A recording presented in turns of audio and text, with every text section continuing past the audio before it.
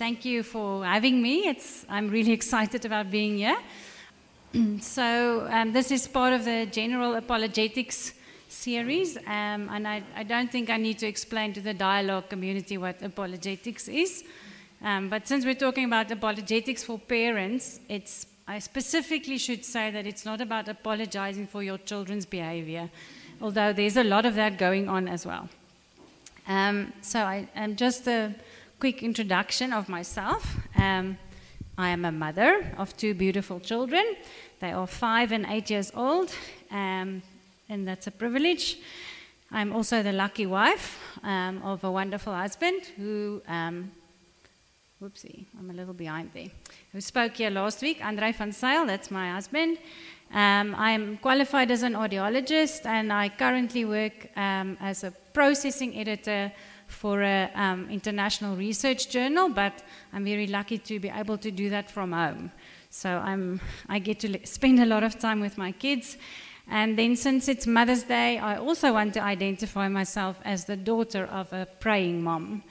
And lastly, but most importantly, I want to say that I am standing here as a learner and not as a teacher.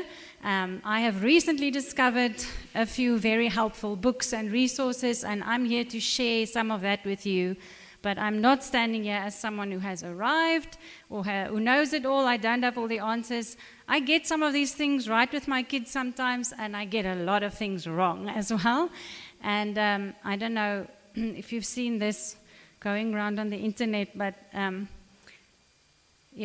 children can embarrass us.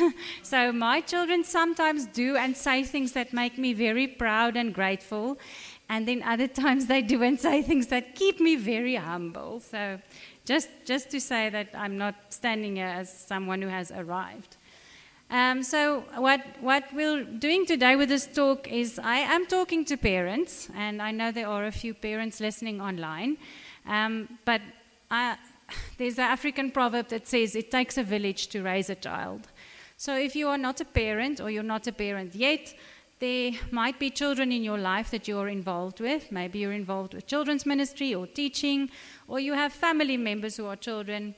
But I think we do not do this in a South African culture as much as we should, but we should be taking responsibility for children, not just our own.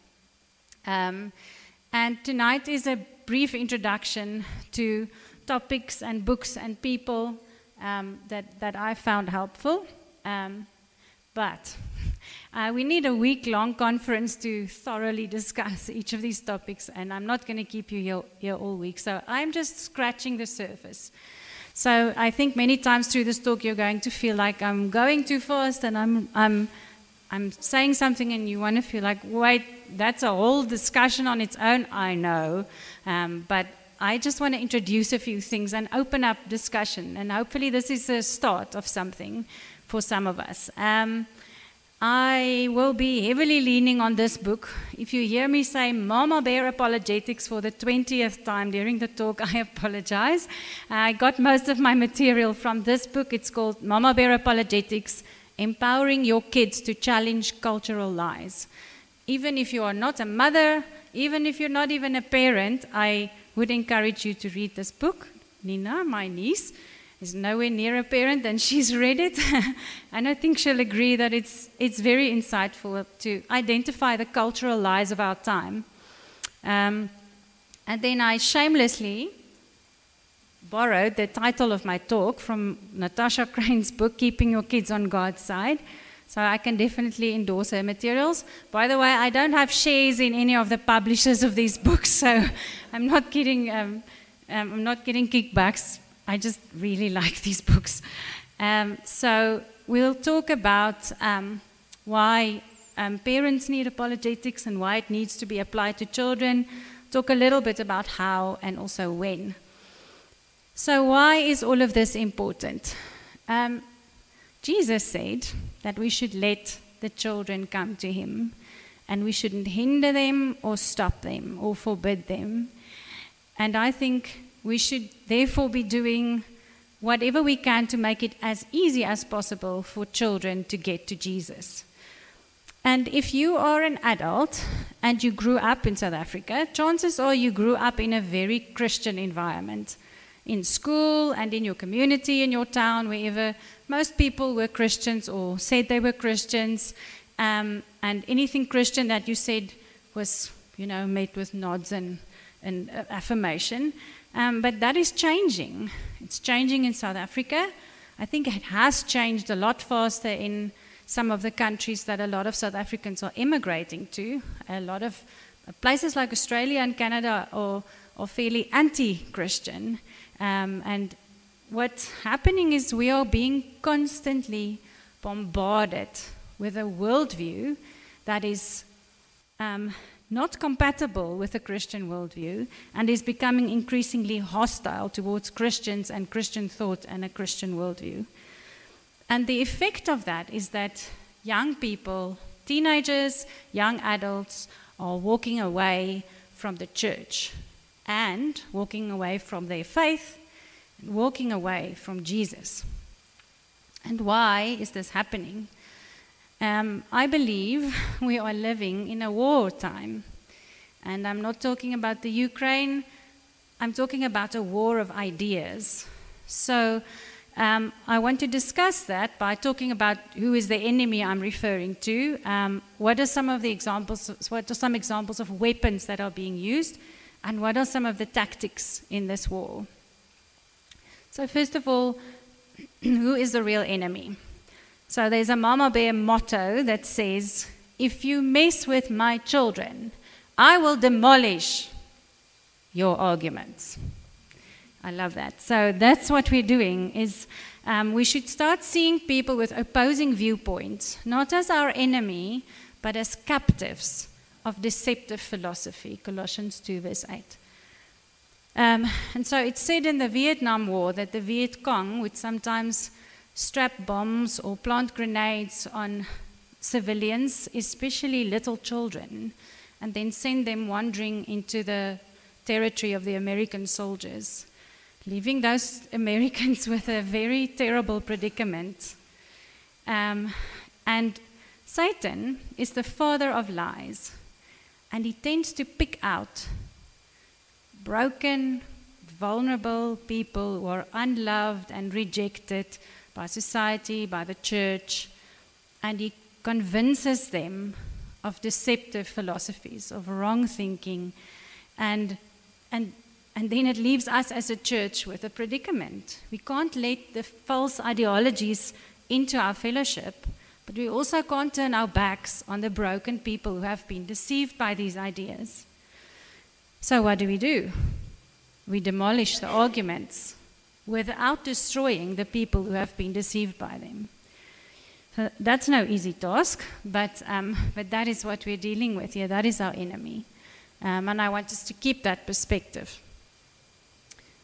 So I'm just going to give some examples of what I think are the weapons that are being used. And the first one is a secular worldview. So Natasha Crane defines a secular, she wrote a book recently called Faithfully Different, which I think is a valuable resource about how we can be salt and light in this time that we're living in a secular worldview. And she defines it as something that's based on these assumptions. Feelings are the ultimate guide. In other words, follow your heart, it never lies. Does that sound familiar? Happiness is the ultimate goal. Okay, and I want to add to that, pain and suffering should be avoided at all costs. Does that sound familiar? Yes. Judging is the ultimate sin these days. You're wrong to tell me I'm wrong. Okay, that's the assumption. Self-refuting, as you can hear. And then God is the ultimate guess. It's very popular to say we can't know anything for sure about God. We can't know for certain who he is exactly, or we can't know anything for sure about him. And this is not a Christian worldview. And yet we are hearing and seeing these things over and over again, and the kids are hearing and seeing this over and over again. It's everywhere in the media and social media. We are really being bombarded with this. The next one is a series of statements or ideas that I want, that's called cultural lies. So the Mama Bear book discusses this in a very accessible way, most of these, and a few others which I'm not even going to mention tonight. The first one is relativism. So a lot of you probably know what that means, but it says that there's no objective truth. It's all a matter of opinion. There's your truth and there's my truth, and it's all viewpoints. And then along with that goes moral relativism. Again, the you're wrong to tell me I'm wrong thing. There is no such thing as an absolute moral law or an absolute right and wrong. We all make it up as we go along. And also part of that is religious pluralism, or the belief that all religions are equally valid, they're all equally true, and we must totally respect the fact that everyone is right. The second group of cultural lies, that this is not mentioned in this Mama Bear book, but it's talked about at length in the second book, which is the Mama Bear. If you like scary books, I can recommend this one. It's pretty scary to hear what's going on out there, but what is being taught. But something that I found in that book to be useful is that we are being lied to about identity. What determines your identity? Who you are? What determines your worth as a person? What determines your gender identity? And from a Christian worldview, the answer to those questions is God. But from a secular worldview, you're on very shaky ground, and the answer to those questions changes from minute to minute, and it depends on how you feel right now, which is shaky. This one was quite an eye-opener for me. When I read it, I'm like, wow, yes, we hear this all the time. If you watched any Disney movies lately or Barbie movies, which you will only have done if you've got little girls at home, I hope. You know, maybe some of you are into Barbie movies. But there's a lot of believe in yourself. You can be anything. The answer is inside of you. Just be positive, and then you can literally achieve anything, that really doesn't correspond to reality at all, but it's also contrary to the gospel. The gospel says we are sinners. We cannot save ourselves. We need a savior apart from ourselves. That savior is Jesus, and we can be saved, but we cannot save ourselves. The next one is emotionalism. Follow your heart, it never lies. Again, there's a lot of value to that, and you're not allowed to suppress or argue with any emotions. Emotions are real, and that's true, but the Mama Bear book likes to say that emotions are like toddlers. They can be a lot of fun, but you would never put one in charge. And I thoroughly agree with that as the mother of a toddler. Then spiritualism or New Age spiritualism, or Oprah Winfrey religion, make it up as you go along, and you just combine whatever you like of the different religions. That's also very popular, and I just want to end that by saying that the most potent lies are wrapped in partial truths. Most of these ideas have some kernel of truth in them, and that's sometimes what makes them attractive, and it's sometimes what makes you buy into them, but they're still lies. Now I want to talk about some tactics. So how are these weapons used? So the first tactic I want to talk about is linguistic theft. So we all know that language evolves over time. Words tend to change their meaning a bit, like the word cool, or apparently the word nice 500 years ago meant something like ignorant, and it was a very negative word to say somebody is nice. And that's obviously changed its meaning. But that's not what linguistic theft is. Linguistic theft is when a word is purposefully hijacked, its meaning is changed, and it's used as a tool of propaganda. And if you do this, you can very subtly redefine good and evil. My favorite English professor after C.S. Lewis is Holly Ordway. She says that once language becomes routinely distorted, it becomes increasingly easy to justify and promote evil, while at the same time hiding behind positive words. So just one example of that, the word tolerance. I think we all know that word has changed meaning quite a bit. It used to mean that if you disagree with someone, you still live peaceably with them. You don't smack them over the head.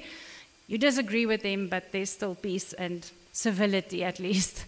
Now, you're not allowed to disagree with someone. If you disagree, you are intolerant. So now it means that all beliefs must be treated as equally legitimate.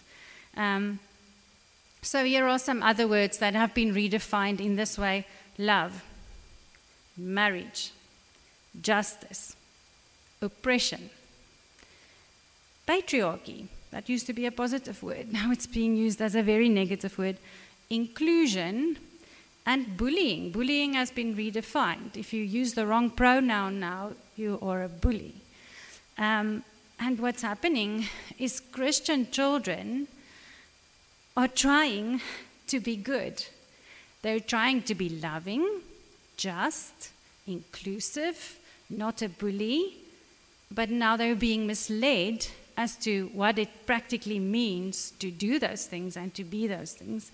And that's what's so dangerous about this tactic. The second tactic is repetition. So this retired professor from Princeton, he's a professor in psychology, he says that our brains have difficulty distinguishing between what is familiar and what is true. In other words, if you hear something enough times, on some level you really start believing that it's true. And I think if you think back to that secular worldview that I presented in the beginning, you kind of realize that, sure, you kind of buy into these things because you keep hearing it all the time. And children, the children of today, are being bombarded with this from a young age, and they're hearing it even more than we are, which makes it even more dangerous to them. Another enemy tactic, I think, is private screens. So a lot of us growing up, there would be a television in the living room. That's where you watched television. You would sit down and everybody knew what you were watching, and everybody would watch something together, or at least would be walking past and they could see and hear what you were seeing and hearing. But with all our handheld devices and phones and tablets and everything, people and children are consuming content privately. We don't know what they're watching because we can't see it, and we can't even listen to what they're watching. I have listened to all the Peppa Pig episodes that have ever been created because my children watch it, and I wasn't sitting watching with them, but I know all the dialogue because I was hearing it. But if you put on headphones, nobody knows what you're watching. So except for the scary fact that especially older children could be exposed to very harmful content in this way, it also means that children could be listening or watching something that's promoting a worldview that's decidedly unchristian, and you are not even aware of it. So parents do a lot of crazy things to physically protect their children, but what are we doing to protect hearts and minds? We try to follow an approach to parenting that we call the funnel approach, which we learned from some of our friends we think are very good parents. And it's this principle that as children grow physically and mentally, we give them more and more freedom, and we give them more and more responsibility. First it's a bottle, then it's a sippy cup, then it's an open cup, and there's errors and spills and things that go along with that, but gradually we give them more and more freedom, but we try to make sure that they have the skills to cope with that before we allow it. And the same should be true with their spiritual growth. So when they are little, we protect them from a lot of content and topics, and we monitor what they're watching and listening to. But as they grow, there's more and more freedom and exposure in other places. They go to school, they get exposed to, you don't know exactly what all the time. So then we have to equip them with what they need. And since we're talking about a war, I want to say we have to equip them with the weapons they need to defend themselves in this war of ideas. So if you're not a parent, I still think that some of these are useful, and maybe you should be equipping yourself with some of these weapons. The first one I want to introduce you to is truth. So for the first time, I think in history, we are living in an era where people are not searching for truth. They're not interested in truth, and the very idea of truth is being attacked and ridiculed. There isn't such a thing as objective truth. I briefly mentioned this when he talked about relativism. And as Christians, truth is very important to us. Jesus Christ called himself the way, the truth, and the life. The Apostle John wrote to the church, "It has given me great joy to find some of your children walking in the truth, just as the Father commanded us." If we don't have truth, we don't have the truth of the gospel, we have nothing. We are on absolutely shaky ground. And in the research that's done about what's called the youth exodus in America, the young people leaving the church in droves, they found that a lot of young people who've left the church, they know all the Bible stories. They just don't believe that any of it's true. They all colored in the picture of Noah and the animals on the ark. That makes such a nice craft for children's church, doesn't it? But they were never taught that it's actually true. And they were not told what truth is. So we should be teaching children stories of the Bible, but we should also be explicitly teaching them that it's true and what truth is. So I subscribe to a correspondence view of truth. Truth is what corresponds. Still, I dare say you could do with these. And I found there's a organization called Foundation Worldview that present webinars that are very interesting.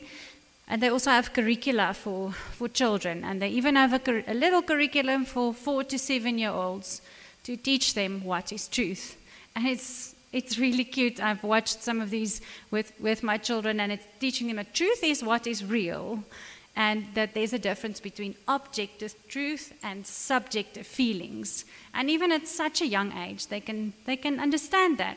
And I had an interesting discussion with my older child, who then said, one of the examples was the sun shines during the day and not during the night. Is that truth? Is that what is real? And my son immediately said yes, and my 8-year-old said, the sun still shining when it's nighttime. We just don't see, the sun is always shining. Okay, that's a very good point. And then we discussed that afterwards to say, the lady could have said, when it's daytime here, we can see the sun shining. We talk about the time when we see the sun shining as day. But I then talked to her about how truth is sometimes complicated. You have to have a longer list to specify exactly what it means, but that doesn't mean that there isn't such a thing as truth. You can still teach them truth is what is real. So the next one is discernment. And again, parents or not, we can all benefit from growing in practicing discernment. The Mama Bear book has a lot of information about that I find very useful. What it comes down to is when we eat, we don't swallow everything we put in our mouths. Sometimes you're eating fish and there's a sharp fish bone, and hopefully you don't swallow it. Or you bite into a lovely strawberry and discover it has a worm in it, and I really hope you don't swallow the rest of that strawberry. And hopefully you get rid of it discreetly as well. But the point is, we don't swallow everything we put into our mouths. And in the same way, we should realize that we are bombarded with content everywhere, and everything has a message.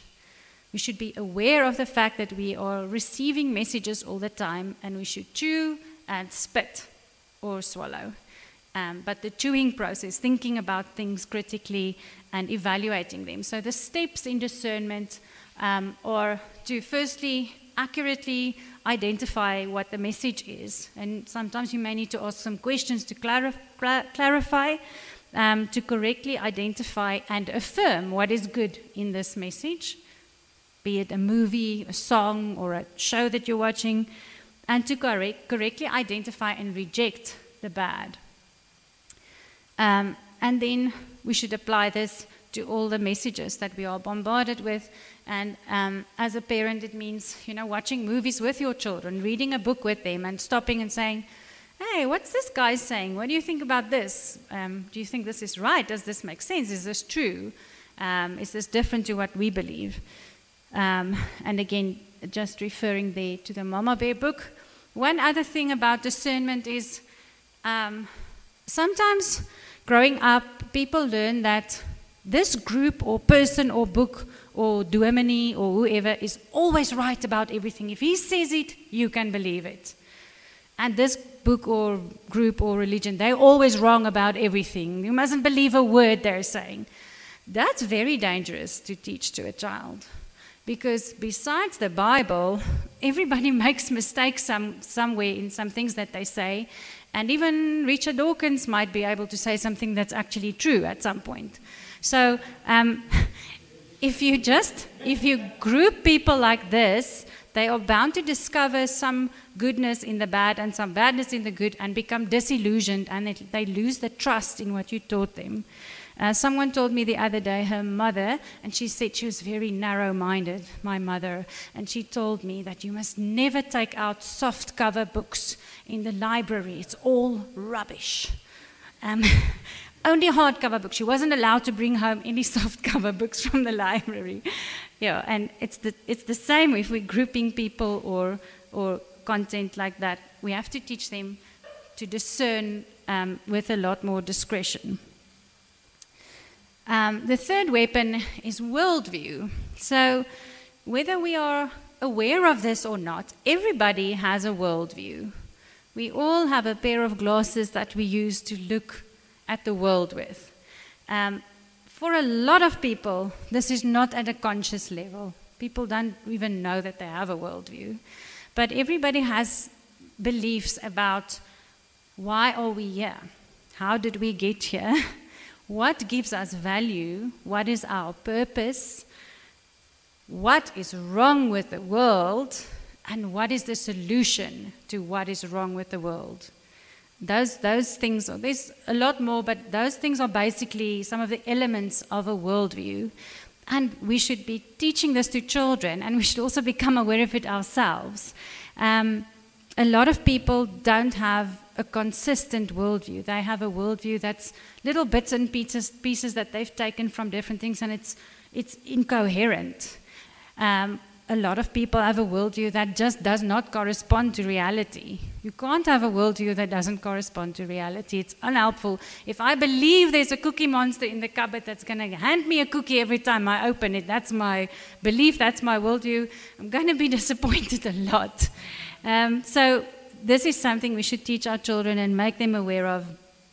And we should teach them a Christian worldview, but we should also teach them about opposing worldviews. About this topic, I can again recommend Natasha Crane and also the Foundation Worldview materials. They have whole curricula about comparing different worldviews to each other. The next one is critical thinking. And I think this applies to all of us. We need to grow in our critical thinking, and we need to model this also to our children. The Mama Bear book says, ideas are like seeds. We have to prepare our children's hearts and minds so that when bad ideas are planted there, they won't grow. And one way of doing this is to learn to ask questions. If you haven't read Greg Kuchel's book, Tactics, that's also one I can definitely recommend for everybody. It's especially about having difficult conversations with people of opposing viewpoints, how to navigate those conversations in a very, very clever way without being manipulative. And the first question is, what do you mean by that? That's very useful. And sometimes the whole thing falls apart right there.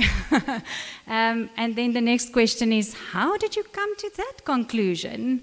And again, then is, well, I don't know, I watched a movie about it once. It's not a very good way to get to a conclusion. So these are useful questions to learn ourselves, but also to teach to kids. And then identifying logical fallacies. We can all learn about this, and it's very good to equip yourself to be able to identify fallacies in your own thinking and also in other people's arguments The Fallacy Detective was actually written for children 12 years and older, but I started reading this with a group of other mothers, and we had a Zoom meeting once a month to talk about it, and we found it very useful and a big eye-opener. And the more I learn about this, the more I can point it out to my kids, and you don't have to look very far. You just drive down the road, and the first billboard you see is bound to have some kind of fallacy on it. So that's something we can all grow in. The next one is specifically with parents, open discussion. So there's two parts to this. The one part is that there are certain topics where it would really be ideal if you as a parent is the first one to raise this topic with your children. This is specifically about sexuality, about gender and gender identity. I think it would be great if you are the one to open the book on the topic. Apparently, psychologically, if somebody is the first one to teach you about something, your mind makes this kind of note to say, that person is the expert on that topic. And you tend to go back to that person if you have a question about it. So that's why it's important to raise this with your kids. And it might mean that you have to start a lot earlier than you would have liked to, because children are exposed to so much more the internet. And then, even if you're not the first one to start a topic, and not just on sexuality, but on other things as well, like different worldviews, you should present yourself to children as someone who is open to discussion. They can ask questions, and they can ask difficult questions. And to show yourself as someone with knowledge about topics, and even if you don't have all the answers, to show yourself as someone who is eager to find answers. Ask me a difficult question. Oh, that's a great question. Let's find the answer together. I think Nina is our niece. My husband, she's the daughter of my husband's sister. And even before he had his own children, he was investing a lot into the lives of his sister's children. And even today, we are so privileged to say that as adults, they still come and visit us and talk to us about questions. And they've got great parents, but we have become extra voices in their lives that are giving them input. So even if you're not doing this with your own, or you don't have your own children, be that person that they can come to and ask and have these difficult discussions with. And to also encourage discussion of opposing viewpoints and different lifestyles. Not just say, oh, where did you hear that? But rather breathe a few times and then very confident, oh, that's interesting. Where did you hear that? And then go on from there.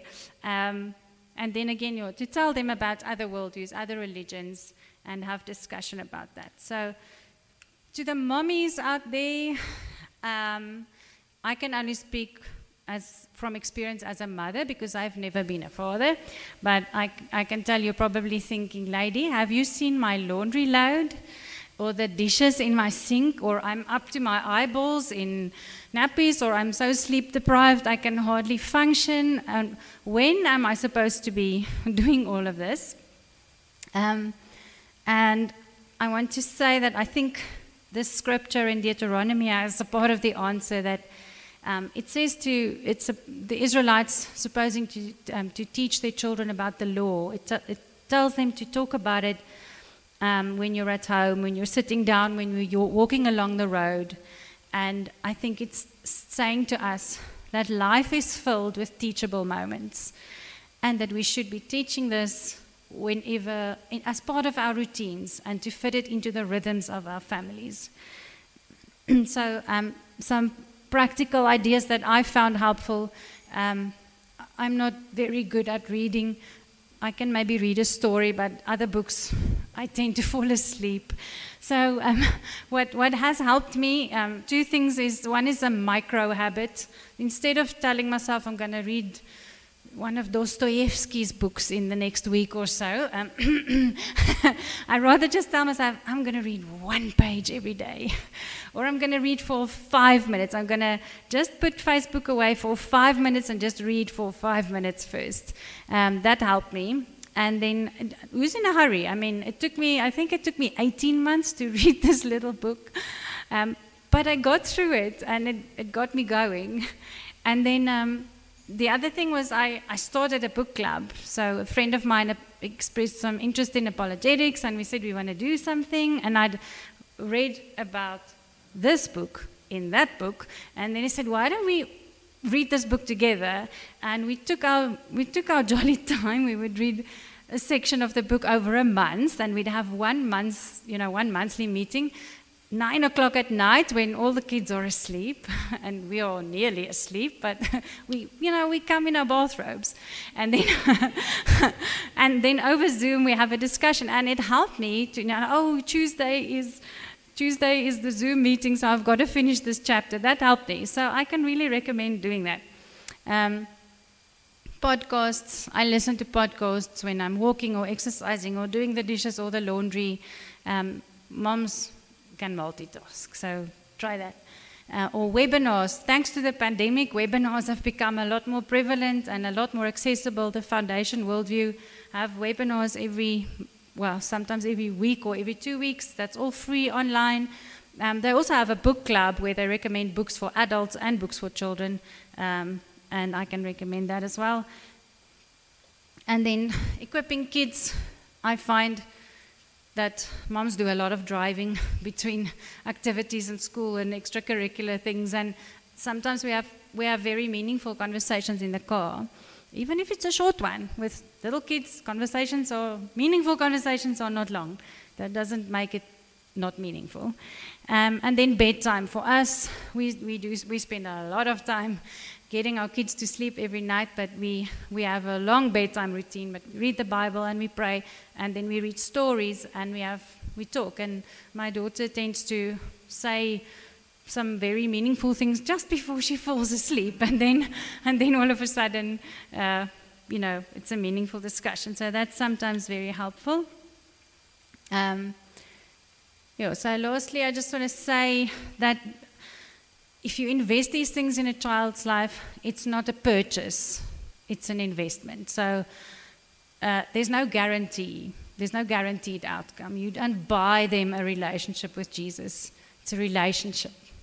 It has to happen. There has to be some choices involved, but you do invest things and you watch it grow, and you pray for some outcomes. Then if you do this, you should expect resistance.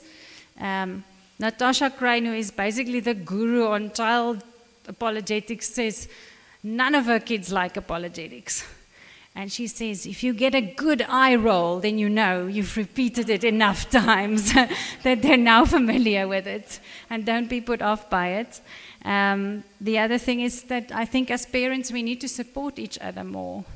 Motherhood can be very lonely, and parenthood, it's a lonely journey and it's tough. And there's a lot of comparing and a lot of people putting up only the nice things on social media, and then we often feel like failures. And we need to be honest, and we need to support more and judge less and compare less. And then there's some resources. I've compiled a list of some of the websites and books I talked about that Anna will distribute via the normal dialogue communication channels. I've also got a few hard copies of that available, or you could contact me for that.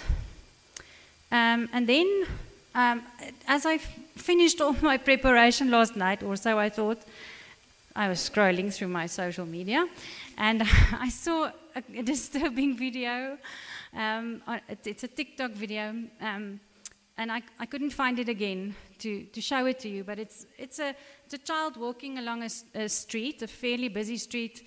He's maybe 10 or not older than 12, and there are other people walking there. And a man comes from behind, runs up from behind, grabs this kid, he puts his hand over his mouth, and he grabs him. He's not gently picking up. He's clearly grabbing him and runs with him into this dark side alley. And the other people walking along,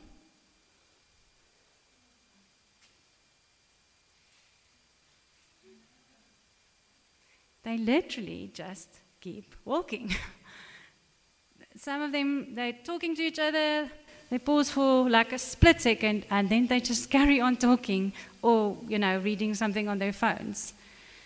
And like I said, you cannot mistake this for a parent picking up their child. This guy is so clearly snatching this child, and people weren't even blinking.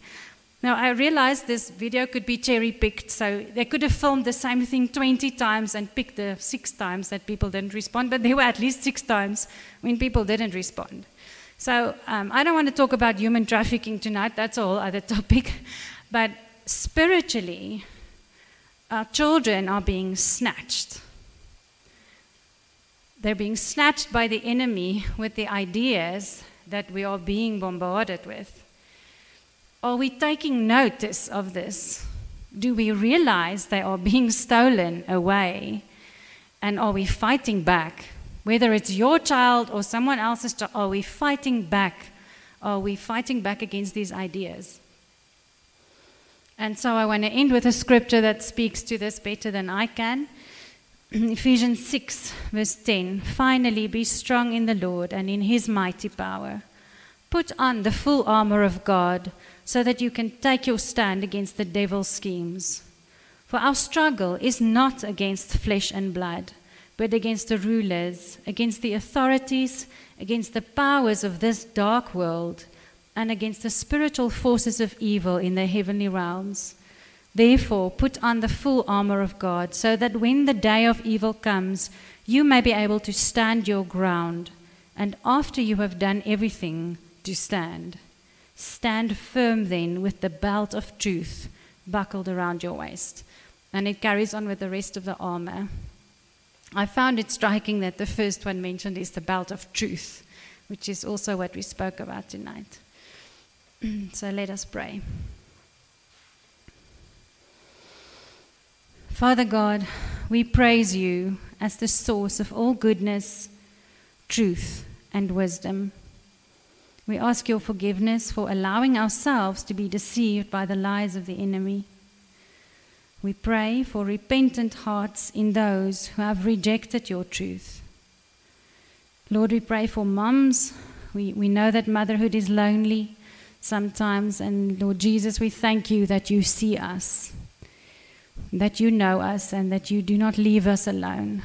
We pray for children. We pray for the hearts of our children, that you will protect them, that you will protect their hearts and guard their minds and keep them safe within your truth. Lord, help us to equip ourselves and our children with the weapons needed to fight this fight, to win this war, to bring all to submission under your perfect rule. We pray this in the name of Jesus Christ, the way, the truth, and the life. Amen.